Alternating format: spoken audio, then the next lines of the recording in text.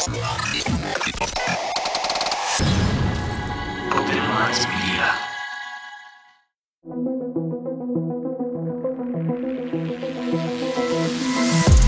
The reality we live in can be a very strange place. Most of the time, fact being stranger than fiction. How will we ever start to understand this reality we live in unless we question everything? Join me and a guest as we unravel the mysteries of this reality, one topic at a time. This is Inquiries of Our Reality with Shane Jones.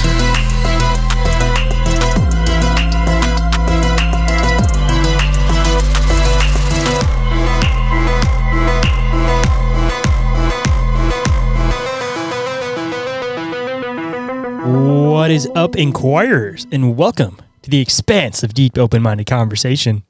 I'm the one they call Shane, and in today's discussion, we uncover the man and folklore behind some of the coolest art I've come across in the cryptid community.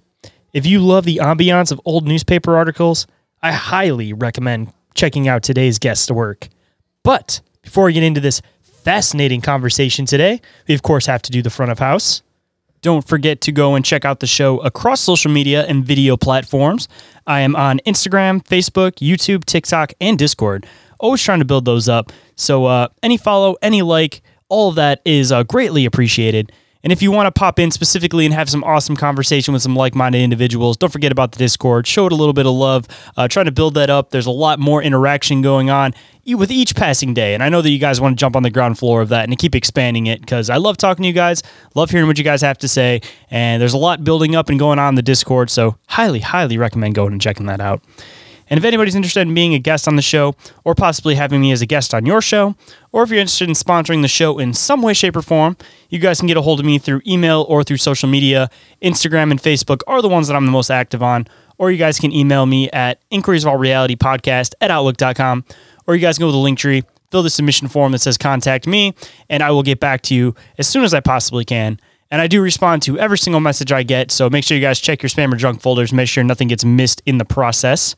And if anybody has an encounter to report, no matter how big, no matter how small, whether it's extraterrestrial, paranormal, cryptid-related, weird anomaly happening, any of that kind of stuff, I would absolutely love to hear about it.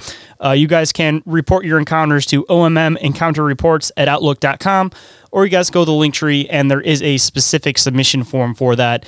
And depending on what you want to do with your encounter, either one, I can read it on the show and give you a shout-out, or I could possibly have you on as a guest to talk about your experiences on the show. Or if you're somewhere relatively close to me, then I can go and investigate it. Or if you just want somebody to talk about it with and you don't want it to get out to anybody besides us, that's totally possible too. We'll have some back and forth. Just don't forget to email me and talk to me about your encounters. And if you can't get enough of what I do, don't forget to go and check out Bizarre Encounters, my other awesome show that I do with my co-host Oren. A little bit different than the format from this show. This one's all interview and open discussion based, where that is all of my and Oren's deep dives. And we do have some guests on within the mix, of course, but primarily that show has turned to us doing our deep dive. So if that sounds like something that might interest you, don't forget to go and check that show out. And if you guys like the banter, you guys like the back and forth that Oren and I have on that show, don't forget to submit some questions for Bizarre Inquiries. That is the mini show that Oren and I started doing, where we discuss what-if scenarios or any of your guys' awesome listener questions and let it get into a long chain of discussion. And at least for now, there will be one episode a month that gets posted onto YouTube and onto the normal feed, and all of the rest of the episodes for the month will be a Patreon exclusive, so everybody get a little taste of it. But if you can't get enough of it, don't forget to go and check that out as the Patreon exclusive if you want to get episodes of that every single week. But no matter what, if you submit a question, even if it is a Patreon episode, if you are the person that submitted that question, I will get a copy of it to you, because of course, if you submit an awesome question, you will definitely get the opportunity to listen to the episode no matter what.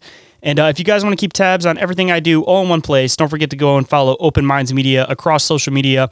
I keep a lot of stuff under that just because it makes it a little bit easier for me to keep both my shows in one place, such as the YouTube, the TikTok, the Discord, and of course the Patreon. All of that is under Open Minds Media instead of specifically Inquiries of All Reality or Bizarre Encounters.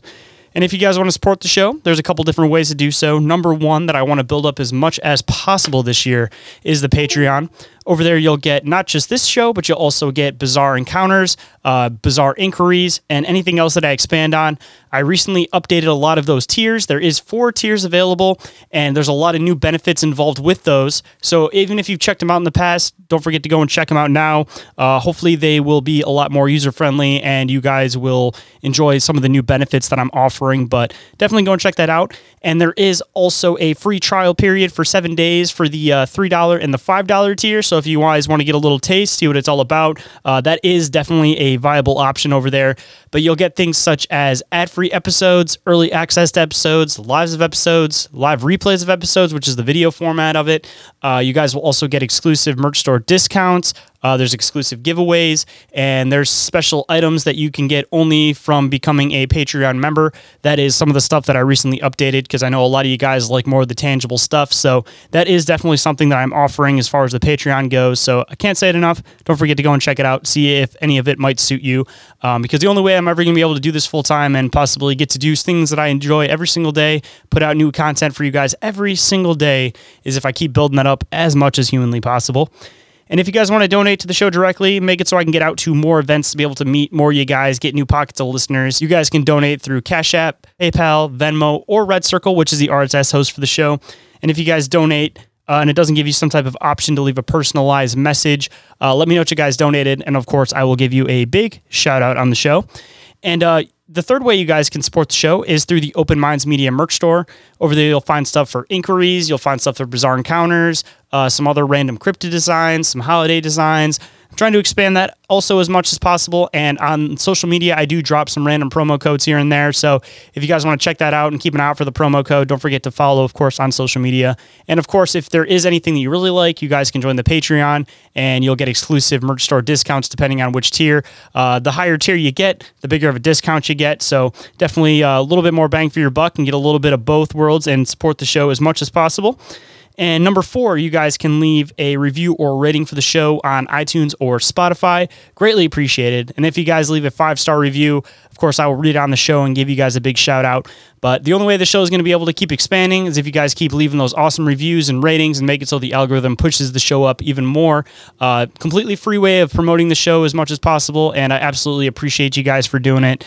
And of course, you guys can also share the show through word of mouth. If you think there's somebody that might enjoy a particular episode or the show as an entire whole, you guys can even send them clips from the YouTube or the TikTok, get them into the show, and I mean, that'd be really fun if it's somebody at your work, a close friend. You guys can discuss episodes of the show, get into some awesome, bizarre conversations. But the only way that's ever going to happen is with you guys reviewing, sharing, rating, all of that fun stuff with the show. And of course, talking about some more people in the community that I would love to promote as much as possible. Don't forget to go and check out I Know Squatch for all of your squatchy gear needs. They have the awesome creeper design and the whoop design. For anybody that sees any of the video content of the show, 90% of the time I'm wearing at least the whoop hat, but they have absolutely fantastic gear. They're always dropping new stuff. Some of the new stuff that I actually recently received was this awesome camouflage Squatch hoodie that I'm currently wearing. I know that they said there's limited supply of it, but I'm sure if you guys ask enough for it, you'll guys be able to pick some up for yourselves.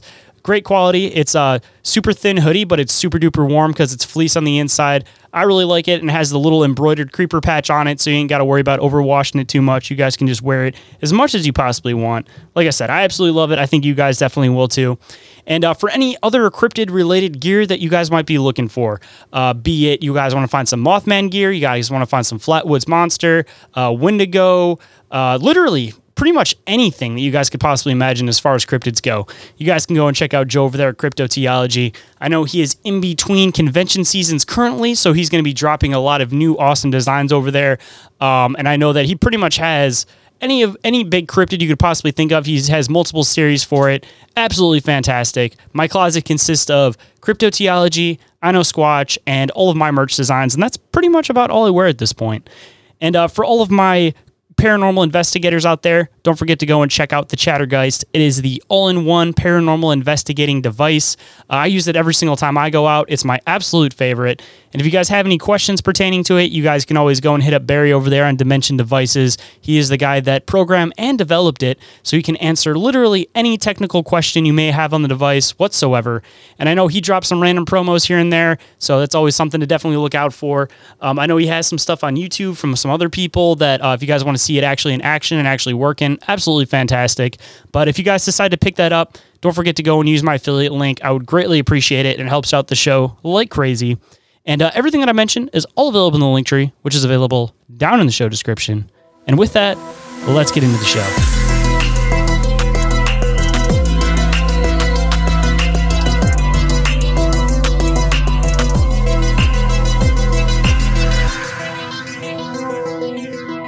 Please welcome to the show, cryptid artist Jeff Kollins. How's it going today, man?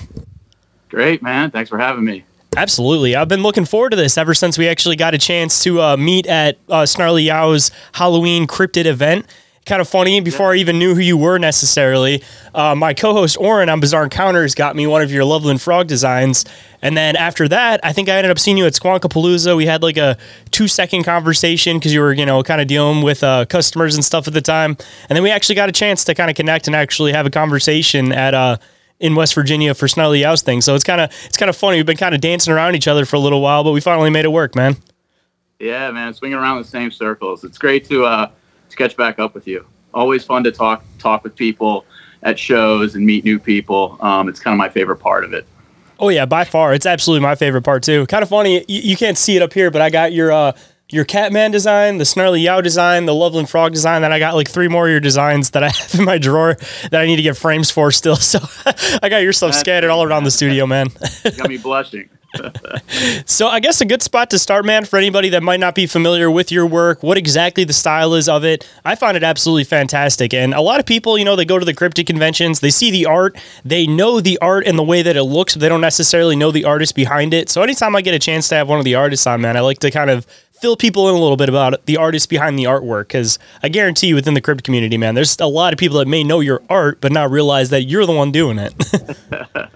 Yeah, the most important thing for me isn't so much pushing out my name, but it's getting my artwork out there and getting enthusiasm growing for the cryptid scene, for the folklore scene.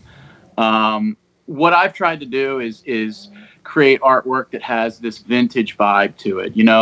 I think of something that's like if you were to explore your grandparents' attic when you're a kid and you dig through like a treasure or like a chest, and inside there's like these like old articles or maps, something from Goonies, that type of vibe. Mm-hmm. So it's sort of like a Victorian illustration style, sort of a golden age pen and ink. You think of like woodblock or linoleum cut mixed with pen and ink. And, I've been honing this for years, and I think people are really digging it. I think they get what I'm going for here. It just has like this sort of his feel of history behind it. And they look great framed. So you can put them in your house, and, people will come and visit and look around, and they'll sort of notice it and then come back and check it out a little bit later, and it becomes like a conversation piece. So I've had a lot of fun with that. So yeah. Dude, I find it absolutely fantastic. That's honestly what drew me to it, was the fact that it looks like old newspaper articles, and even like the paper style that you do it on, where it kind of has like the yellowy or kind of brownish tint to it, just kind of pushes it more so in that direction. And I mean, like, you cover a lot of stuff. Like, you make the maps. Like, I think a lot of people know your work, and like it definitely catches the eye, man. Like, when I see you at conventions, you'll have like your full setup where everything's all like layered up, and it really, really draws you in, especially for the cryptid community. Most of the cryptids that people dig into, half the work you're finding for them is out of old newspaper articles. So it's kind of cool to have like an illustration that kind of fits that feel. So, I mean, like, I'm assuming that, a lot of the people that are just into cryptids or just enthusiasts absolutely love your artwork, but it's something that I feel like a lot of us like researchers / podcasters especially dig, because it has that ambiance of like the old newspaper article research. Right. That's kind of I really dig hearing that. It's great to know that I'm getting this feedback, and yeah, I mean, when I set up my booth, when I set up my at shows to vend my work, it's important to me. So I have a background. I went to school for architecture. I did interior design for a couple of years, and I've been basically a professional artist for 20 years. So it's important for me. It's like it's a whole sort of experience when you come. I've got things set up a certain way. I've got a rug out for you. It's inviting. I want it to be an experience, and I'm part of that too. Like, I love to talk to the customers and get them excited and involved, and teach them a little bit about each of these cryptids and the stories and the folklore behind it. I've got a big passion for that, and I think that people feed off of that. I can't tell you how many times I've been talking to customers who are just kind of like, oh, I'm not really into the cryptid thing. I don't really know what they are. And then after about 5 minutes of talking, they're picking up a couple of my prints because it's something that everyone can get into. I mean, it's folklore that we all share. It's part of this country. And with all the crazy digital stuff and politics and everything going on, I think it's something that can bring us all together in a really fun way. So yeah, that's what I'm trying to do. Say it's super inviting too that, I mean, you travel and do the conventions and everything. And even if people aren't necessarily into cryptids as a whole, there's things that are particular to people's cities or particular to people's areas. So, I mean, you end up catching people in just off of that it's part of the history of their town, for example. So it's like, even if you're not into necessarily the cryptids, you get to learn a little bit, and it almost feels like you have a piece of history from your town. And especially when it's your own town, man, it's like you want to keep that folklore alive just because it's absolutely fascinating.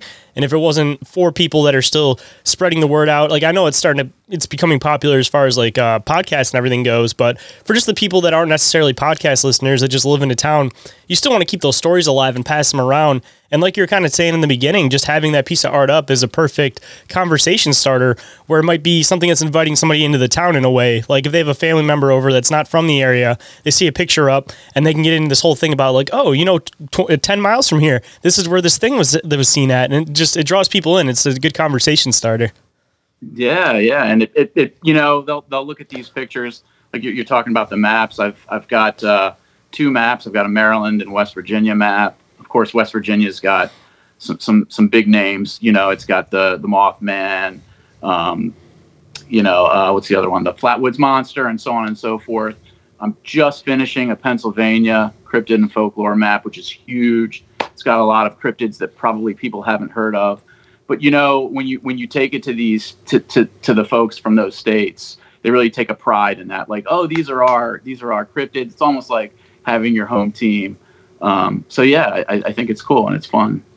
I'm hoping that one day you end up doing a Michigan map, because you're starting to branch out to that area, man. But I'll be the first to buy one of your Michigan maps if you end up doing one. So I'm from Maryland, so I'm kind of going outwards from my home state. So West Virginia, Pennsylvania, Ohio. So it'll sort of, in concentric circles, it'll get out there. So hopefully I'll be there one day. Just got Ohio next, and then after that, maybe I'll luck out and you'll end up hitting Michigan. Right. So what ended up inspiring you to want to do this style of art? I know that we were kind of talking a little bit at the show, and you said that you do the murals for Trader Joe's and stuff. So obviously you had that background as far as art goes, but what kind of inspired you to specifically get into the cryptid stuff and to do that style in particular that you really wanted to do? Is it just a matter of the ambiance to it, or what's kind of the background to it? So, basically, I grew up watching, I'm at the end of Generation X. So I grew up watching, all these television shows where they would talk about, the big ones were Bigfoot and the Loch Ness Monster. And when they talked about it, this was on public television, on PBS, whatever. They talked about it like it was real. It wasn't a question of, is this nonsense or whatever. They were talking about scientists going and testing the water. This is back in the early 80s. So it was just part of my life growing up, and it's always stayed with me.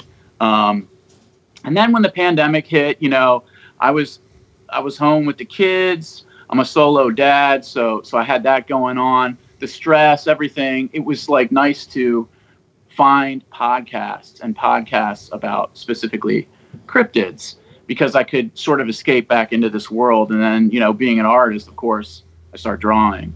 I live, like I said, in Maryland, right near South Mountain. That's like ground zero for the Snallygaster. I used to drive to and from work every day, and there was a gift shop called the Snallygaster. I said, that's a crazy name. What's that about?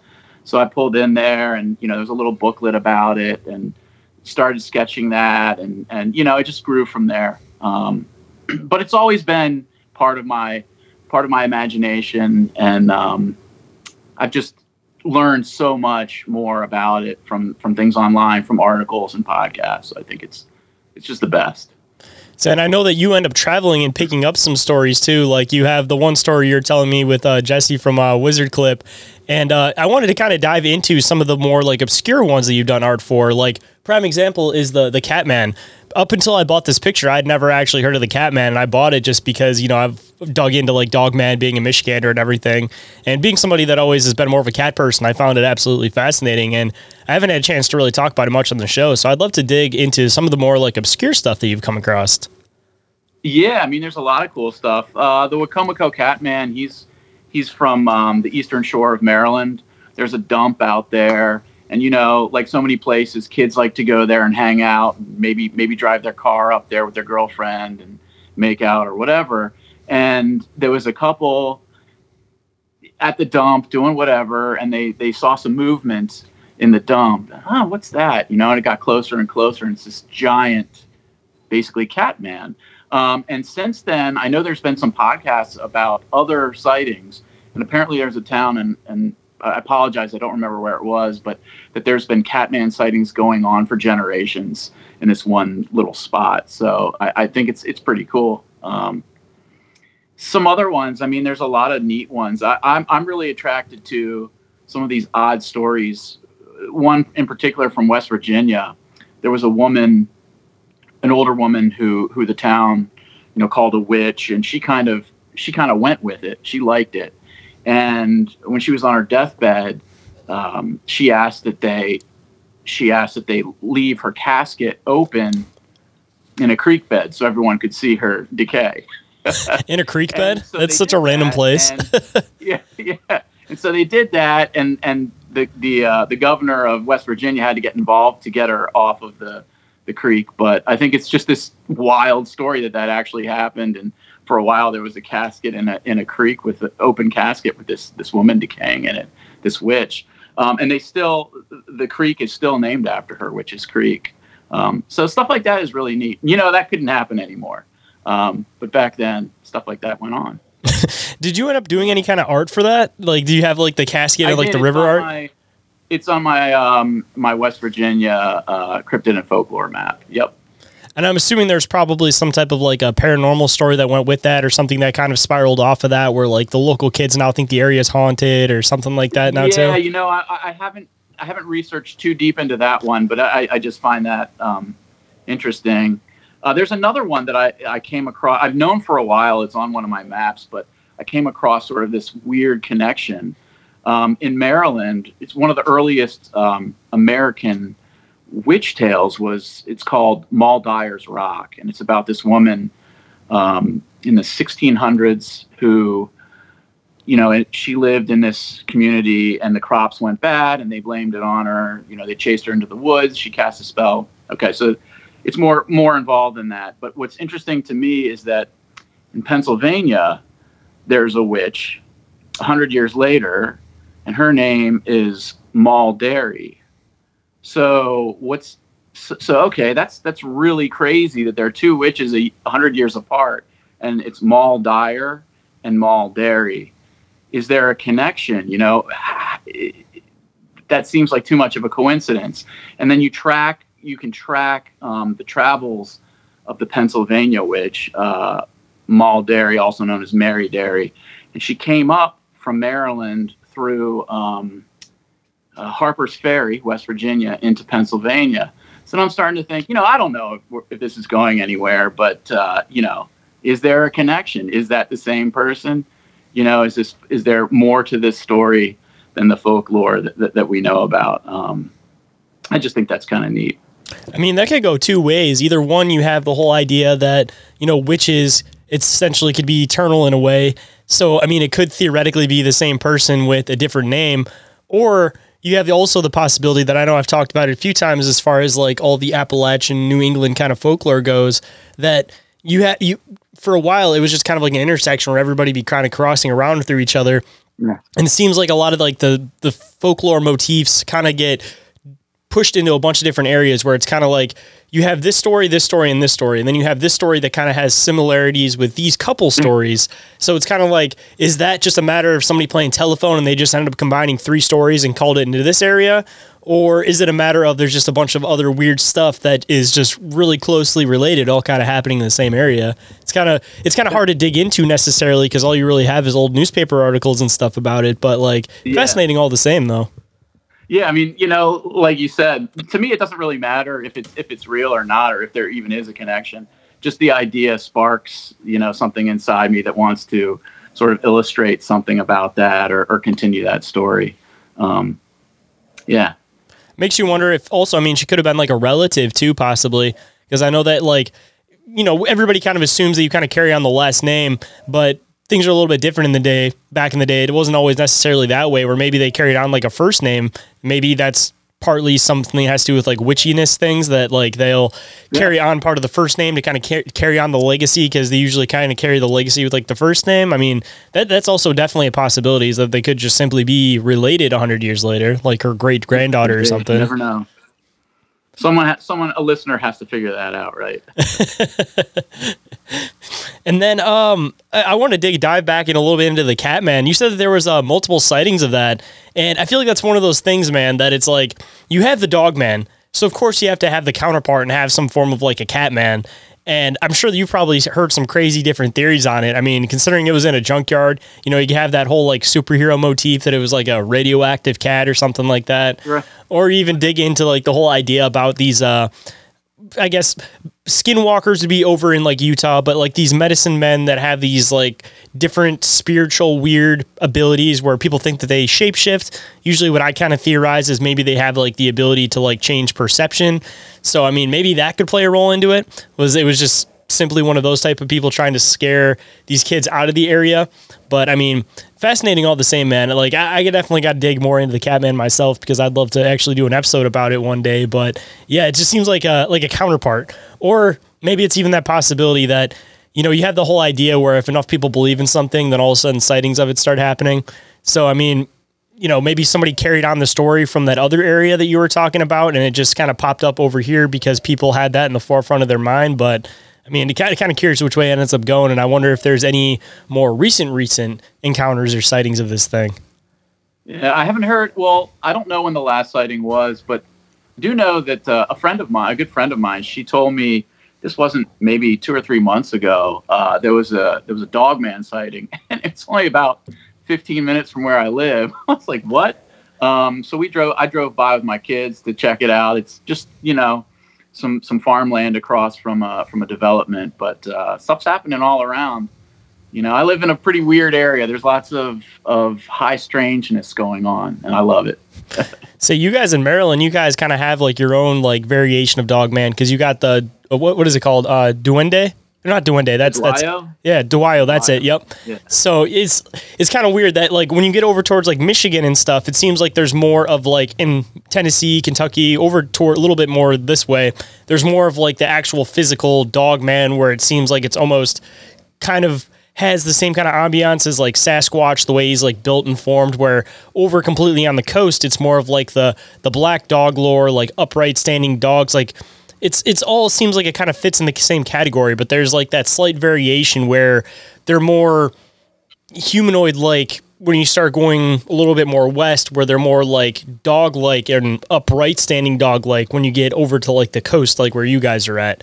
And it seems like a lot of like the black dog folklore kind of originated from Maryland, West Virginia, kind of specifically in that area. And maybe that's kind of just spread out to over here. But I mean, yeah, it's all that old world stuff. I mean, I think Duayo is Native American, but you've the black dog, you've got stuff coming over from Germany, the Pennsylvania Dutch brought a lot of that stuff, that lore with them. I mean, one of the oldest ghost stories in America is in Maryland, and it's the blue dog. I don't think I've heard this one before. It's really interesting. It took place during, I want to say, the Revolutionary War, and I can't remember the full story, but it's definitely worth looking into. There's a tavern down on the eastern shore of Maryland named the Blue Dog, and at one of these shows, like I told you, I love talking with people, and these two guys came up to me. I think it was Loveland, Ohio, at the Frogman Festival, and these two guys came up and started talking to me. These older guys. And I asked them where they were from, and they said Maryland. I said, "Oh, no way, I'm from Maryland too." And like, yeah. Have you heard of the Blue Dog? I'm like, yeah, it's on my map. And they're like, I saw it. So they started telling me the story about how it looked and what size it was, and all these things. So it's always fun. It's neat to hear other people's interpretations. But I think that dog, that dog man, or that black dog, that's something that's been around for a long time. It's really neat. What do you know, like the kind of background of like the Blue Dog story? Because I'm not actually familiar with that one. Like, do you know like where it was originally seen, like the story to it, or? I used to, but my brain, I've got so many cryptids rolling around in here. You and me both, man. I want to say it was protecting its master. I think the dog,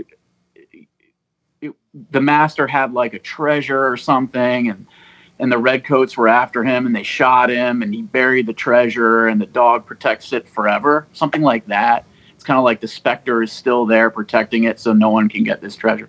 But I could be off on that.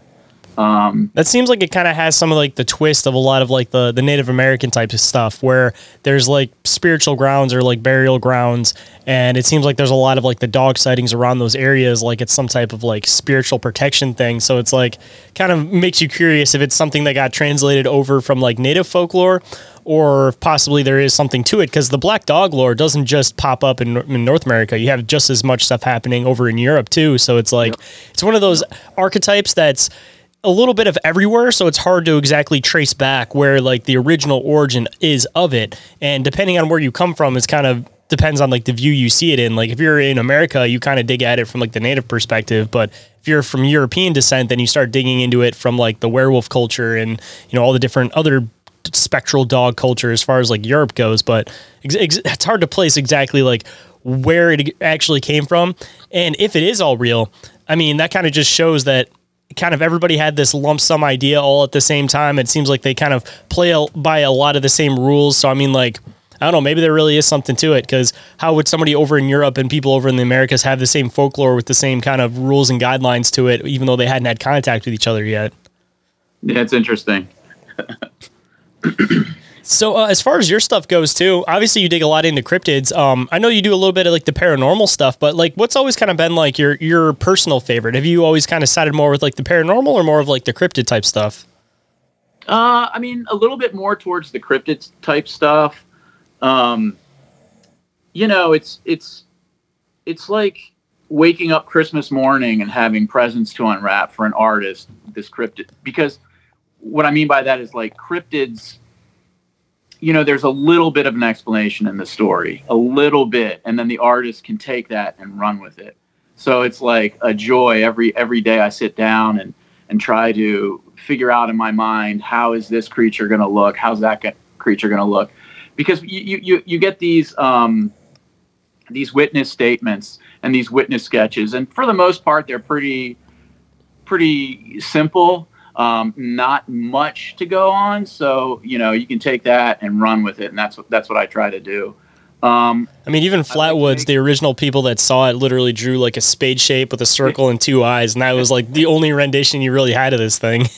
Yeah, I love that one. That's that classic sort of like 50s Americana alien vibe. I really like that. Yeah. Do you dig a lot into the alien stuff? Like, I know I've kind of like quick glanced over all of your stuff a little bit, but have you gotten like heavy into doing like the alien abduction art yet? Because I could definitely see like your artwork with like the Pascagoula abduction or something. Like, I feel like it would be perfect for that. Yeah, I've done a few things. It's on my list. I did a light box, which is probably my most popular light box. I cut out, it's It's paper cut, layered, and it's lit from behind. And I have an alien abduction light box, which I think it's pretty fun. Yeah, I love that stuff. I mean, it's all the podcasts I listen to. It's all mixed together: folklore, UFOs, aliens, cryptids. I kind of feel like, to me, the more I get to know this stuff, the more they're similar. They're all kind of the same sort of thing. I don't separate them. I don't see a difference between, say, an alien and Bigfoot. I mean, they're all kind of weird, mysterious creatures. things. Yeah. So yeah, I'll probably dig more into that. In the states I've done so far, there's not too much in the way of UFO stuff that I've come across, but it's out there. Yeah.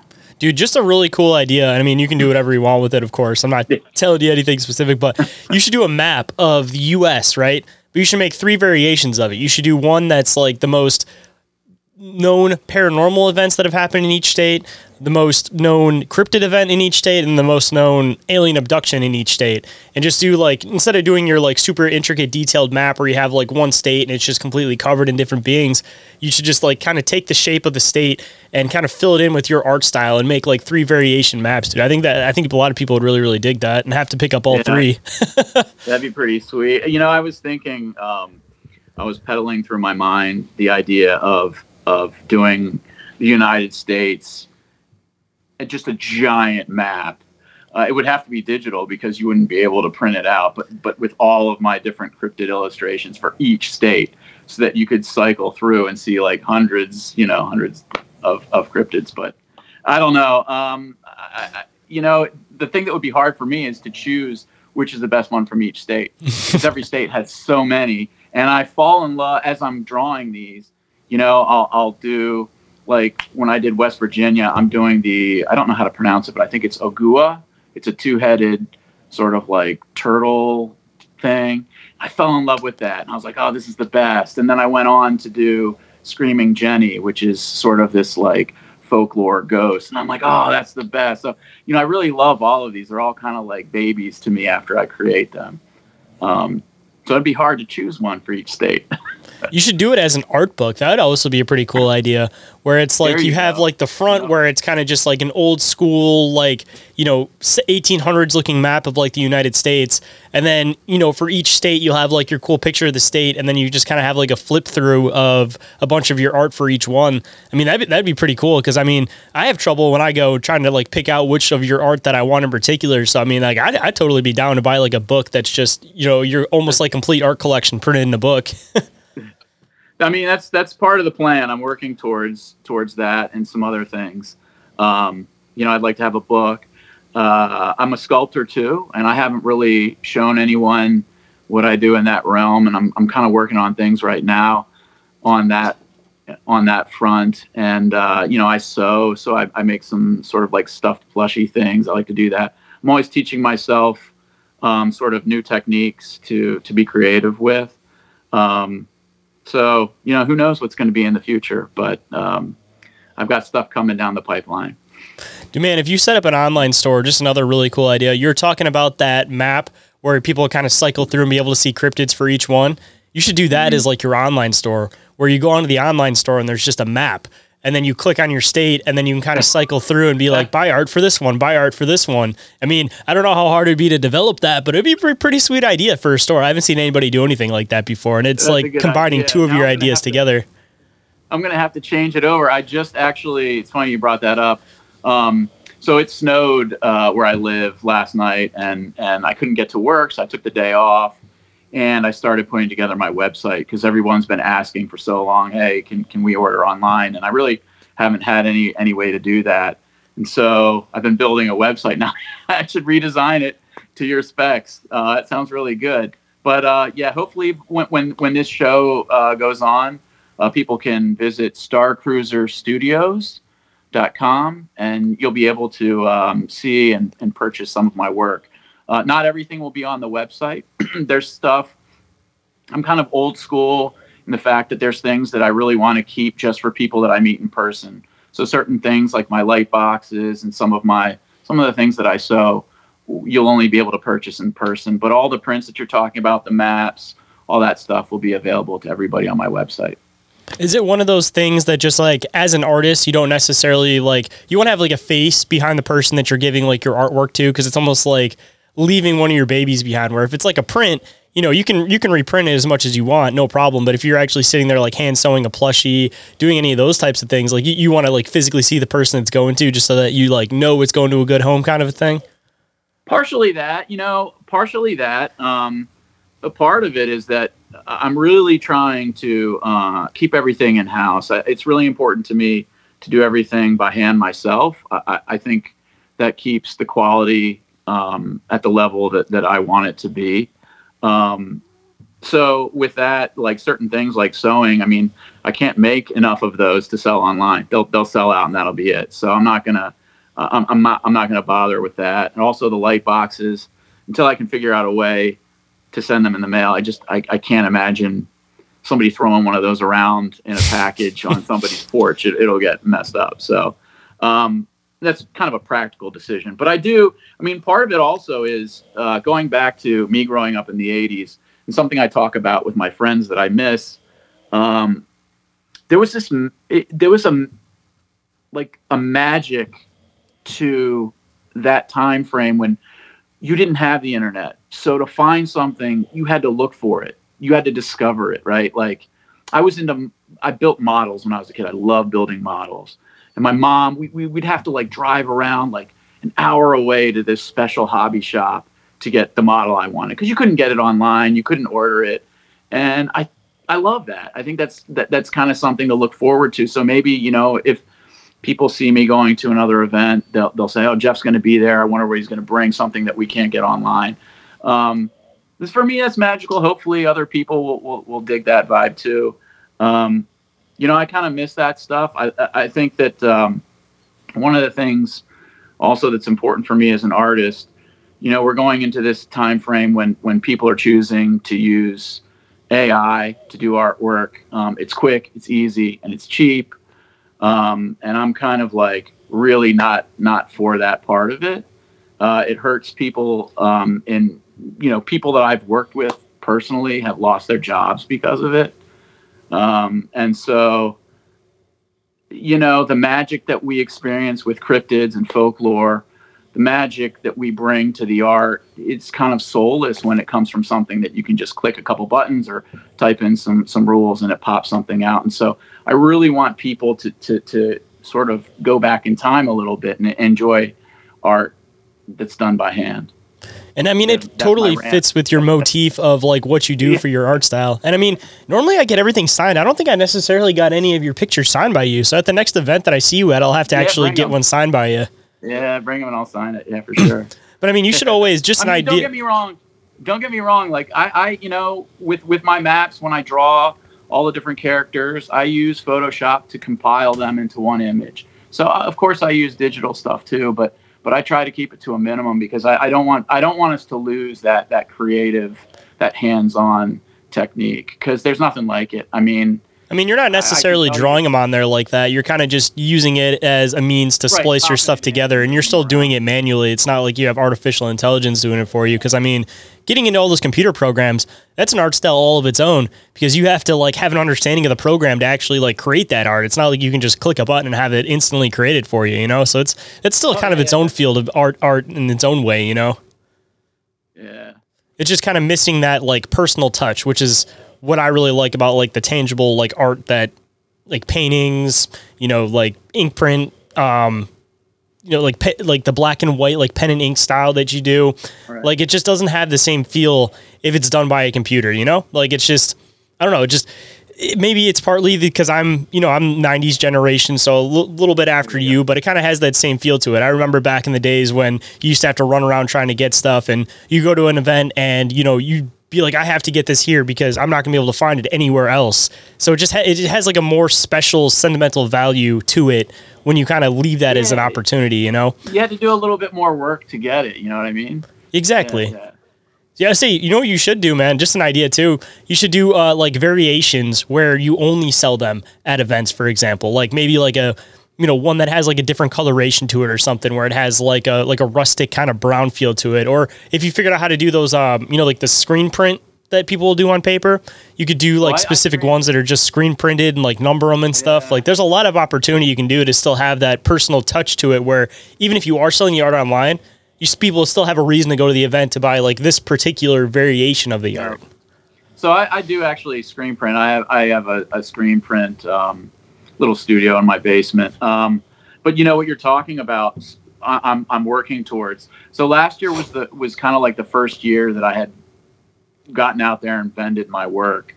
I was testing it out to see how it was doing. It did really well. So now that I know that that's, a direction I want to go in, I'm definitely going to have some limited edition things, some special, like I paint color.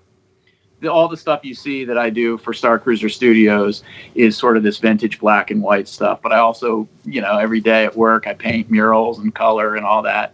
So that stuff will come along too. Of course, that's going to be like a higher price point. But this, what I started out with stuff that I wanted basically the average person to be able to get a hold of and enjoy. So as I grow, things will expand. I mean, I still dig the black and white just as much. Like, even when I used to do like art and everything, I always preferred the black and white style. It just has like a totally different feel to it, where it's like, you'll have to, I'm sure you probably already have the idea in your head, but I'm assuming that like when you want to do your colorful art for all of your cryptid stuff, are you still going to kind of have the same like old newspapery feel to it, but like a color variation of it? Or is it kind of going to be its like own variation and its own different art style away from what you're already doing? I'm kind of working on a few different ideas for that. But I'm not going to abandon this style. I mean, I've drawn this way for, like 15 years. Not with cryptid stuff, but in general. So it tickles my brain. There's something about it's really hard when you're just working basically black and white. If you've got, like, when I paint, it sounds weird, but it's easier because you've got colors. You've got a lot more information that you can put into an image. When it's black and white, every line, the line weight, the way you use it, the choices you make really impact the image that much more. So it's a lot more challenging artistically, at least for me, to do this and do it well. So like I said, it tickles my brain. It makes me happy to work this way. So I will definitely continue to do this. I'm just going to add to that some other things as we go. I mean, you could always do it. You said that you had kind of like the Victorian art style.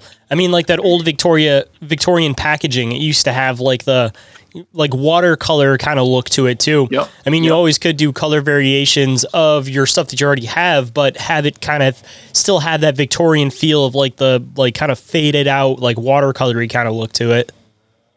I'm taking notes, man. All these ideas are good. I mean, so, we were kind of talking a little bit about the different types of art you do. You're talking about how you did like the stuffies. I mean, what other stuff do you do? Like, in case anybody was kind of curious and they wanted to possibly pick up some of your art, like if they went to go meet you at an event, like what's kind of like your spread as far as like what you generally have in an event? So my main thing are my art prints. And then after that, you've got, I don't know what to call. I call them stuffies. They're basically like little stuffed, kind of like 6 or 7 inch size ornaments, or you could hang them from your rear view mirror, or you just, you can give it to your kid as a plushie. And I silk screen images on the fabric by hand, and then I sew them by hand and stuff them, and there'll be different cryptids, and I do a limited run, and then that's it, and then I'll go to another cryptid. So I'm kind of like making my way through the first batch that I did, and then, new ones will come out. I also have T-shirts. I silk screen T-shirts. Like I said, in my basement, so it's not coming from like China or somewhere else. It's like done by hand. And it's, when you silk screen by hand, the ink is solid. It's good. It's a high quality T-shirt. What else? I'm sure something I'm forgetting. Oh, the light boxes. Intricately cut paper light boxes. I've done one for Krampus. I was talking about earlier, the alien abduction one. I've got a Frogman Loveland Frogman one and a witch one. I do a lot of like kind of witchy shows up in Pennsylvania. It's really popular up there. And I have plans for some more in the future. Those take a lot of time to make. So I do them more just to get that creativity out, because I'm probably losing a lot of money on each one that I sell, but they're so much fun to make. Yeah. I'm surprised you haven't made like a Bigfoot one. I can kind of like see it in my head where you have like the layers of trees kind of going back, and then you maybe have like a black ink or a black like paper Bigfoot in the background of it. I'm sure you probably already kind of have that idea in your head. Yeah. Bigfoot. So Bigfoot, everyone's asking when I'm going to do like my Bigfoot stuff. I have a few on some maps, but I'm really working on something special for him because, I mean, he's a popular guy, so I can't just throw out any old Bigfoot illustration. I'm working on something that it's going to be pretty special. So that's coming out, and maybe a light box in the future. We'll see. To check out my website. And then are you planning on, you said that you use some sculpting and stuff. Are you eventually trying to get to a point where you start having like sculpted figures too, as far as your vending stuff goes? Yeah, so I had toyed with early on last year sculpting, with clay and making casts or casting it and all that, but making molds and casting it. But I think I was looking into it, and there's so much more you can achieve now with these resin 3D printers. Because you can do something when you're talking about making molds and casts, you have issues with undercut, and that's hard to explain, but it affects the detail you can get out of something. You can get so much more detail out of a resin 3D printer, like unbelievable detail. So I'm thinking of going into that realm with my stuff. Now that's going to be, I'm taking about 6 months to learn some stuff and teach myself some information to get that going, but hopefully that's what we're going to be doing soon. Were you doing like the original thing where you'd kind of like you'd make like the mold of it and then you kind of fill it in with the injection plastic or whatever you happen to mold into it? Because I mean, like you're talking about how you wanted to have like a differentiation between the stuff you sell online and the stuff that you vend in, and the stuff that you want to vend, you want to have more of like that personal touch. So I mean, if you have the background of that, you could kind of do variations of both, because I'm sure that there's a lot of people that like that feel like the old school imperfect toys that you could like make little figurines that are just like the fill in the injection mold kind of a concept, and you can come up with some pretty cool looking stuff, and it will kind of fit your ambiance of everything too, especially if you found a way to possibly do it in like pewter or something. It could be like the Victorian age little like metal soldiers, but like a cryptid variation of it. No doubt. I mean, there's all kinds of options, and I'm looking into the different directions I can go with that. It's pretty exciting, and a lot of people are putting their digital files online, so you can buy them and print stuff yourself. But I think it's exciting for me to create something from scratch that nobody's going to have, that I can show up with, and hopefully people get excited about. So yeah, that's something I'm starting to get involved with right now, and hopefully in 6 months to a year we'll see the results of that. I'm looking forward to it, man. It's all about finding your niche in the community and then just like running with it, because everybody seems the same kind of generic, the usual like Bigfoot picture where he's doing like the peace sign, or it's the side view and he's doing like the rock on finger thing. So it's like, it's always nice, and I always absolutely love finding the people that have like their own variation in style that can't be mimicked, and they just like run with it. I think you've found your niche, man. You just got to like stick with it. Like the vintage style for you, I haven't seen anybody else really run with that in the cryptid community, and that's one of my favorite parts about the art style that you do. Thank you. Yeah, I think you can tell when you go and see my stuff that it's unique. It sort of stands out from other things.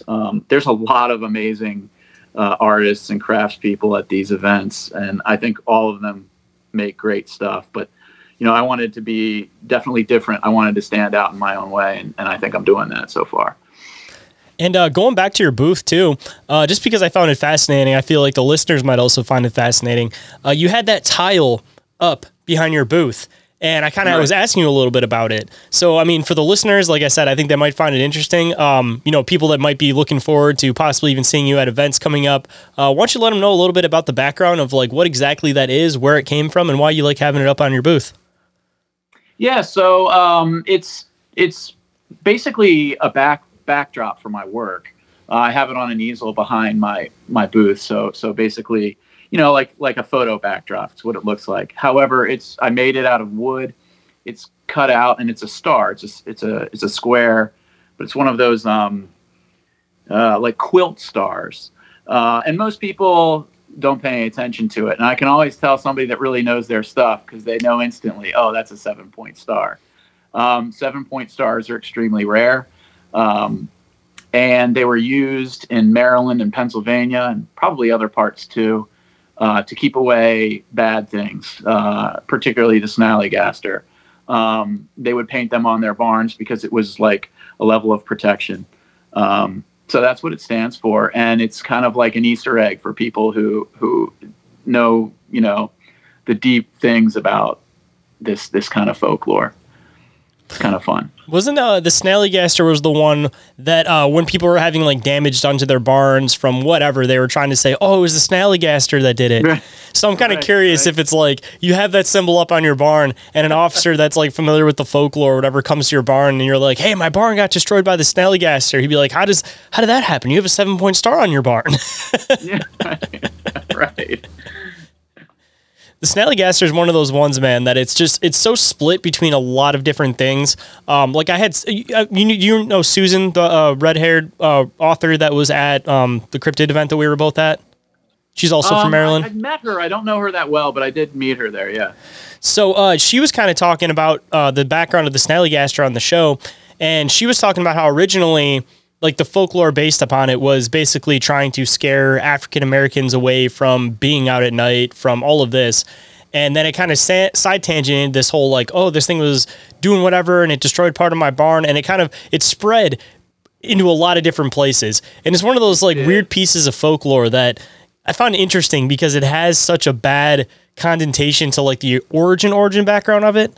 But because it was such a fascinating creature, like people kind of look over that, and most people that know about the snallygaster don't really know its like true origin of it. Like the main part that people are concerned about is like, oh, Roosevelt went looking for the snallygaster, so I mean, there's got to be something to it, Well, it's connected. I mean, they, like you said, they took it even during Prohibition. Then you get the whole story of moonshine and the connection with the death of the snallygaster over the moonshine still, and then you've got one of the earliest mentions of Men in Black. Maybe they were the ones who destroyed the carcass, and so it's really fun to see it transform over time. And it came from Germany, and originally the snallygaster was Schnellgeist, quick ghost. So you can see from then how it transformed, until present day, and it's really popular around here. People love that. Everywhere in Maryland that I go, I'll run into at least one or two people who remember their grandparents or their parents, scaring them when they're camping about stories of the snallygaster. So it's a good one. You said that it originated in Germany. Did it have the same look to it? The name did. I think the name more so than the actual image of the creature.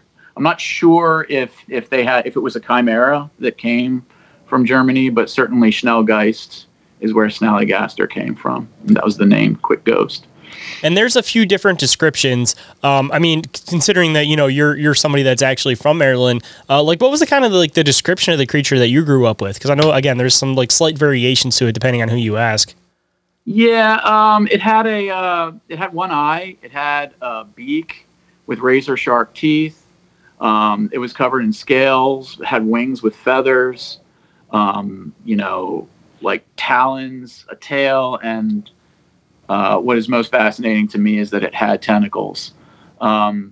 There's some argument over where the tentacles come from. Do they come out of the mouth or the neck or the chest or whatever? But that's pretty wild to have this like dragon creature with tentacles hanging out. Yeah. And just out of curiosity too, just because there's a lot of people that are interested in cryptids for like the folklore standpoint, but they don't necessarily believe in the possibility of them. Like where do you kind of sit on the fence? And do you believe in some of these cryptids? Are there some that you feel just are definitely like out there and just don't exist at all? Like where do you kind of sit on the fence with all that? Well, I'm kind of a skeptic, but that doesn't mean that I'm not open to the stuff. To me, I love the stories. I think they're great stories, regardless of if they're made up or real. And that's where my mind goes. Is just these ideas, and wouldn't that be neat to see this thing flying and grabbing livestock from the farmers, or seeing Bigfoot in the woods. I'm a little bit of a skeptic, but I hope the stuff is real. I'll say that. I hope to see this. I would love to come across some of these creatures. Well, maybe not all of them, but not a dog man.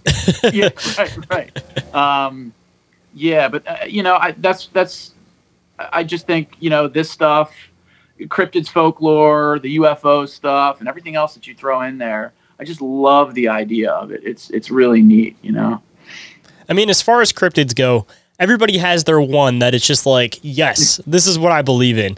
So, I mean, like, just for the sake of fun of it, man, do you have like your one cryptid that you're like, yes, this is a thing that exists out there? Let me think.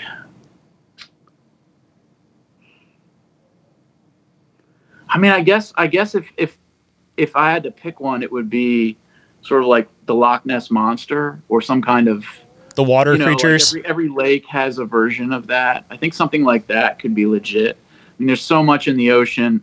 It's huge, right? And it's mostly, we haven't explored much of it. I think if anything were to be real, it would be something like that. I mean, the Kraken in a way was kind of proved to be real, not exactly in like the folklore way, but I mean, giant squids attacking boats, thinking they're whales. I mean, that's straight something from mythology that later on we kind of proved that it actually does exist. It's just that the stories, telephone, fishing stories, that goes through the generations. Right. And they find so many weird things down in the ocean, down in the depths. So you never know. I think another place where what's really neat to think about is up high, up in the sky, like way up there. Who knows what's flying around? Maybe there's little creatures or something that, that'd be neat to think about. Yeah, it's like the organic UFO concept, or just like the sky jellyfish concept. Yeah. Me personally, I don't think if there is something up there, it's probably not huge, probably like smaller things. But, I mean, you hear stories. I mean, fact, where these like giant masses of spiders, they just get lifted up into the atmosphere, and they float around, and they come down on their strands, on their webs, and they'll cover cars and trees in the street. And I mean, that happens. So who knows? Maybe something has figured out a way to stay up there. I mean, just to expand on that too, you got the Kentucky meat shower, like. They try to say that came from vultures, but my belief on it, man, I just recently did an episode on it in Bizarre Encounters, and I think if vultures were involved, the lady that originally saw the meat fall from the sky would have looked up and saw some kind of vultures or something, or saw some kind of bird and like related to that. The fact that like, because if something falls from the sky, your first reaction isn't you're looking down, you're looking up to see what there is. And if there was anything in the sky, I feel like she would have reported it. So I don't necessarily think that one was vultures. So like, that's just a possibility of if there is stuff existing that high up. The Kentucky meat shower could have been a prime example, and that could happen somewhat regularly, but it's just one of those things, either one doesn't get reported, or if nobody's around to witness it, nobody necessarily knows that it happened in the first place. Right. Yeah. But I usually like my hill to die on is the cryptids in the ocean, because again, you never know what could be down there. And as far as like the Sasquatch stuff goes, just because it's a little bit of everywhere. I mean, there's so much like trace evidence that people have uncovered, and I definitely think that they're like intelligent enough to like stay away from people. They may not have as big of numbers as they may have used to have had back in the day when like the natives were talking about them and having like communication with these things. But whether they are still around or they've become extinct, no matter which way you look at it, my one that I think is definite is the Sasquatch idea. And like I said, even if they're extinct now, and maybe that's the reason nobody's finding them, there's just too much of it, a little bit of everywhere, that I do believe firmly that there was some type of other variation of man or some other variation of just like a humanoid that existed in the woods and just resorted back to that primal state. And maybe part of the reason why everybody's so fascinated by it is because of just that exact idea that there's like this primal state being, and everybody has this want to be in the woods, to want to be in nature. So it calls out to people, because it's like Sasquatch. It's always like these super woodsy guys that are into Sasquatch and stuff. And it's like, everybody has that calling, man. Like, I've said it a few times in the show, and it's been a while since I've said it, but most people decorate their house with like pictures of the outside, pictures of the woods, pictures of whatever. So it's like, essentially, we may not want to admit it because we're modernizing and we want to live in these cities and these communities and all that. But like, man has a need and a want to be primal and to go back in nature. And I think that's why Sasquatch is going to be one of those things that's always around, just because it fits a niche in the human psyche that needs to be filled, that we're just so far straight away from, that even if people don't realize it, you have like a subconscious want to pull towards that and be something like that, because that's our roots. That's what we originally were. We're just some upright apes running around in the woods at one point, and you know, people know that it's still repressed in your mind somewhere, you know? I dig it, man. I can't think of anything that would make me happier than someone to find, you know, an actual Bigfoot, to bag it and bring it home. And I mean, like I said, you know, when I was a kid, it wasn't to question back then. I mean, yeah, it existed. We just hadn't found it yet, you know? The Patterson Gimlin footage, I was just looking at that a little bit this weekend, and I love it. You know, like one minute I'm like, nope. Next minute I'm like, yeah. You know, I love it. So I hope you're right. I hope we find stuff like that. And I'm sure we will. I'm sure there's things out there that will surprise us and fill that excitement that we've got. See, that's like a double-sided thing, because it's like, I want there to be proof of Sasquatch, but at the same time, if there's proof of Sasquatch, then we can't theorize about it anymore, because then it turns into a science that it's there, you know? That's the thing, right? It's like you get it, but then you lose the magic of not being able to reach it. It's like, it's that thing it's similar to that thing I was talking about earlier. You know, it's something you have to work towards. Once you get it, you've got it, and that's it. But if it's still just like one step ahead, it'll keep you going. It'll keep you, you know, looking for the answers and looking for the evidence. And I think it's a great thing to have, you know. I mean, there's not much left. There's not much left in the world to try to figure out. So you got to hold on to these things. At least on land. We can go, the water, that's where everything's at, but it's a matter of like, the average person can't just be plummeting into the bottom of the ocean to try to discover something, you know. I'm not trying to get in a submarine. No. Yeah, you know what happens. Yeah, we'll end up with another Ocean Gate experience. People start making home subs. But see, I'll stick to sub drones. That'd be the way to go. You have to try to develop some type of drone. But then again, it's like the government can't necessarily have that out in the mainstream, because who knows what type of technology they're hiding. Not necessarily like, oh, they have like UFOs under the water necessarily, but just like any type of like sub, for example, that's hidden in an area, or this or that, like stuff that the government doesn't want people to know about just because it's being used for military practice. It's like they just can't have people with drones in the ocean, otherwise they're going to be like, fuck, look, we just found a Russian sub. Be like, god damn it. Not to get too political, but my feel is that they're so stupid. All they're trying to do is defense stuff down there. So they're probably, you know, taking these drones right by, like, oh, there's a ancient dinosaur creature, and we don't care because it doesn't have to do with missiles and you know, global defense or whatever. Yeah, but dude, let's hope we find something down there. I think that would be really cool. Dude, talk about some stuff that people could personally dig into, man. It wasn't too long ago that they discovered basically like America's Stonehenge that's under the water in Lake Michigan, right over by, I guess, like the western side of the state. I don't know too much about it because people really haven't been able to do much research into it, but somebody discovered that there's like these rock structures that are under the water that I think are like, like a mile or two off of like the coast of the water. So it's like, again, not the average person could get to it. It's not necessarily super deep, but it's something that we know about, but we haven't actually done too much research into, because I feel like it was more so somebody found it in passing and nobody's actually taken the time to actually like figure out about it. But in reality, I mean, Stonehenge is outside of the water, and it's still just as mysterious as the first day we found it, because we know absolutely nothing about any of these rock structures and what they could possibly be. So, I mean, the same could go with this thing. You could have people that are down there researching it, but it doesn't necessarily mean we're going to get anywhere farther with it other than theories. That's wild. I got to look into that one. Hey, that might be a cool one to do a picture for if you end up doing that Michigan map. Yeah, man. Yeah. I'm telling you, after this, I got to get all these notes from you. You got some good ideas. Hey, man, I like throwing ideas. That's always the fun of it. If I have somebody on that's a researcher, I'll throw some theories at them. If I got somebody that's on that's an artist, I throw some ideas at them, man. It's part of the fun of the show, man. I like being able to bounce ideas and go back and forth and not keep it like the typical interview people go into. Because it's like, I hate when somebody will go on a show and they'll do the same interview 10 different times. That's why I try to make it a little bit different for people and just kind of have it be laid back, have it be fun, no pressure, so that people aren't like, feeling like they have to be on their best behavior for the show. You can just have fun with it, man, and just let it kind of flow organically where it happens to go, man. But I guess with that, we're starting to wrap up towards the end of the show. And I always like to do words of wisdom from the guests to the listeners. So if there's any words of wisdom you'd like to bestow on the listeners, maybe even to specifically the artist out there, whatever you're happen to feel, man, what's some words of wisdom you'd like to bestow on the listeners? I mean, I think something positive that I can put out there for everybody. Just be creative, do your thing, create something.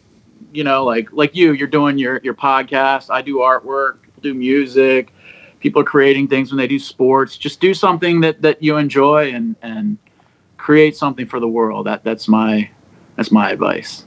Ain't Make that you the happy, truth, man? Make everybody else happy. And then you can all collab together as a community. Because, I mean, the crypt community is like a prime example, man. It's vast. You got researchers, you got podcasters, you got artists, you got, just a wide range of people. But everybody comes together under one idea. But it's like, if people didn't follow their passions, then you wouldn't have this awesome collaborated community of all these different forms of creators, man. And everybody I've met in this community, everybody has been so cool, so nice. I love it. Yeah, man, this community is great. Dude, it's an exhilarating rush. I look forward to going to any event, dude, just because I get to meet new people. I get to see friends. Like, my favorite times, man, are when I get to meet up at these conventions and get to talk to everybody. And like I said, it was so weird that we, like, kind of intermittently kind of passed each other for a while. And then we finally actually sat down and talked just because I walked past your booth and I'm like, dude, I have some of your art in my house. And I think I told you that at Squonkapalooza, but again, you were kind of busy talking to a few people there, so we didn't really get the opportunity. But I'm glad at the last show, man, we made it work. We came around to it, and now we got a friend, man, that I'm going to be super excited anytime I go to an event and see you there. Definitely, man. Definitely. It's been fun, and it's been a great time talking to you and learning things from you. And I hope that people can learn from both of us a little bit more about cryptids and the paranormal and all this unique stuff. Keep it in the foresight so that we don't end up losing folklore in the long run. Yeah. So also for anybody that might want to pick up some of your art, maybe follow you online, share some stories about some possible like local cryptids that they have, or even some of the events that you might have coming up. Why don't you let everybody know where they can find you online and maybe your next couple events that people can come and check you out at? Sure. You can find me on Instagram at Star Cruiser Studios. I have a website where you can buy some of my stuff at starcruiserstudios.com. And I've got a lot of events coming up. February, I'm in Pittsburgh at World Oddities Expo. I think 27th, somewhere around the 20th. And then I'll be just on a roll, and I'll post things as they come up. But it's gonna be a busy year. I think I picked up twice the amount of shows that I did last year, so I'm excited to see everybody. That's awesome, man. And just out of curiosity, are you going to be at Squonkapalooza 2 again this year? Yes, and that was a great event. So for all the listeners going to be out there, I'm going to be speaking that event. You're going to be out at that event. So highly recommend coming out to that event, coming and saying hi to both of us. And just another one to throw in there, because I know my other ones that I'm guaranteed for this year. I'm assuming you're probably going to end up at the Cryptid Halloween thing again this year. Yes. And then beyond that, are you going to by chance be at Small Town Monster Fest? I will. Oh, awesome. So I'll see you there too. All the events that I'm going to, you're going to be at this year, man. Yeah. I look forward to seeing you there. Hey, man, and our kids can hang out. I know at the end of when we were starting to wrap and clean everything up, my daughter was hanging out with your kids and stuff. So, hey, man, I'll give them somebody that they can all kind of keep each other preoccupied, hang out with each other, and form some more friends in the community and, build up the next generation of the community. Exactly. That sounds like a plan. If you guys enjoyed this episode, don't forget to leave a review or rating for the show on iTunes or Spotify. And of course, if you guys leave 5 stars, I will read on the show and give you guys a big shout out. And if you think there's anybody that might enjoy this particular episode, I don't care if they're a friend, I don't care if they're an enemy, I don't care if they're just a random colleague you might know, share the shit out of the show, because that's the only way that it's going to keep getting pushed up in the algorithm and make it so that more and more people are able to see the show. And anything you guys do, I greatly, greatly, greatly appreciate. And if anybody wants to get a hold of me for any reason whatsoever, you guys can do so through social media. The ones I'm most active on is Instagram and Facebook, of course.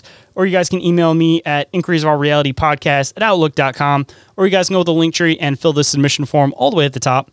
Or if you guys have any encounters that you'd like to report, no matter how big, no matter how small, I would absolutely love to hear about them. We can keep it between us. I can promote it on the show a little bit and we can talk about it. But we'll have some back and forth. I might even be able to come in and investigate it depending on where you're at. But if you guys have any encounters to report, you guys can do so to OMMencounterreports@outlook.com. Or you guys can go to the link tree and there is a specific submission form for that says report an encounter. So don't forget to do that. And everything that I've mentioned is all available in the link tree, which is available down in the show description. And with that, hope you guys enjoyed the conversation, and I'll catch you on the next one. Have a good night, everybody.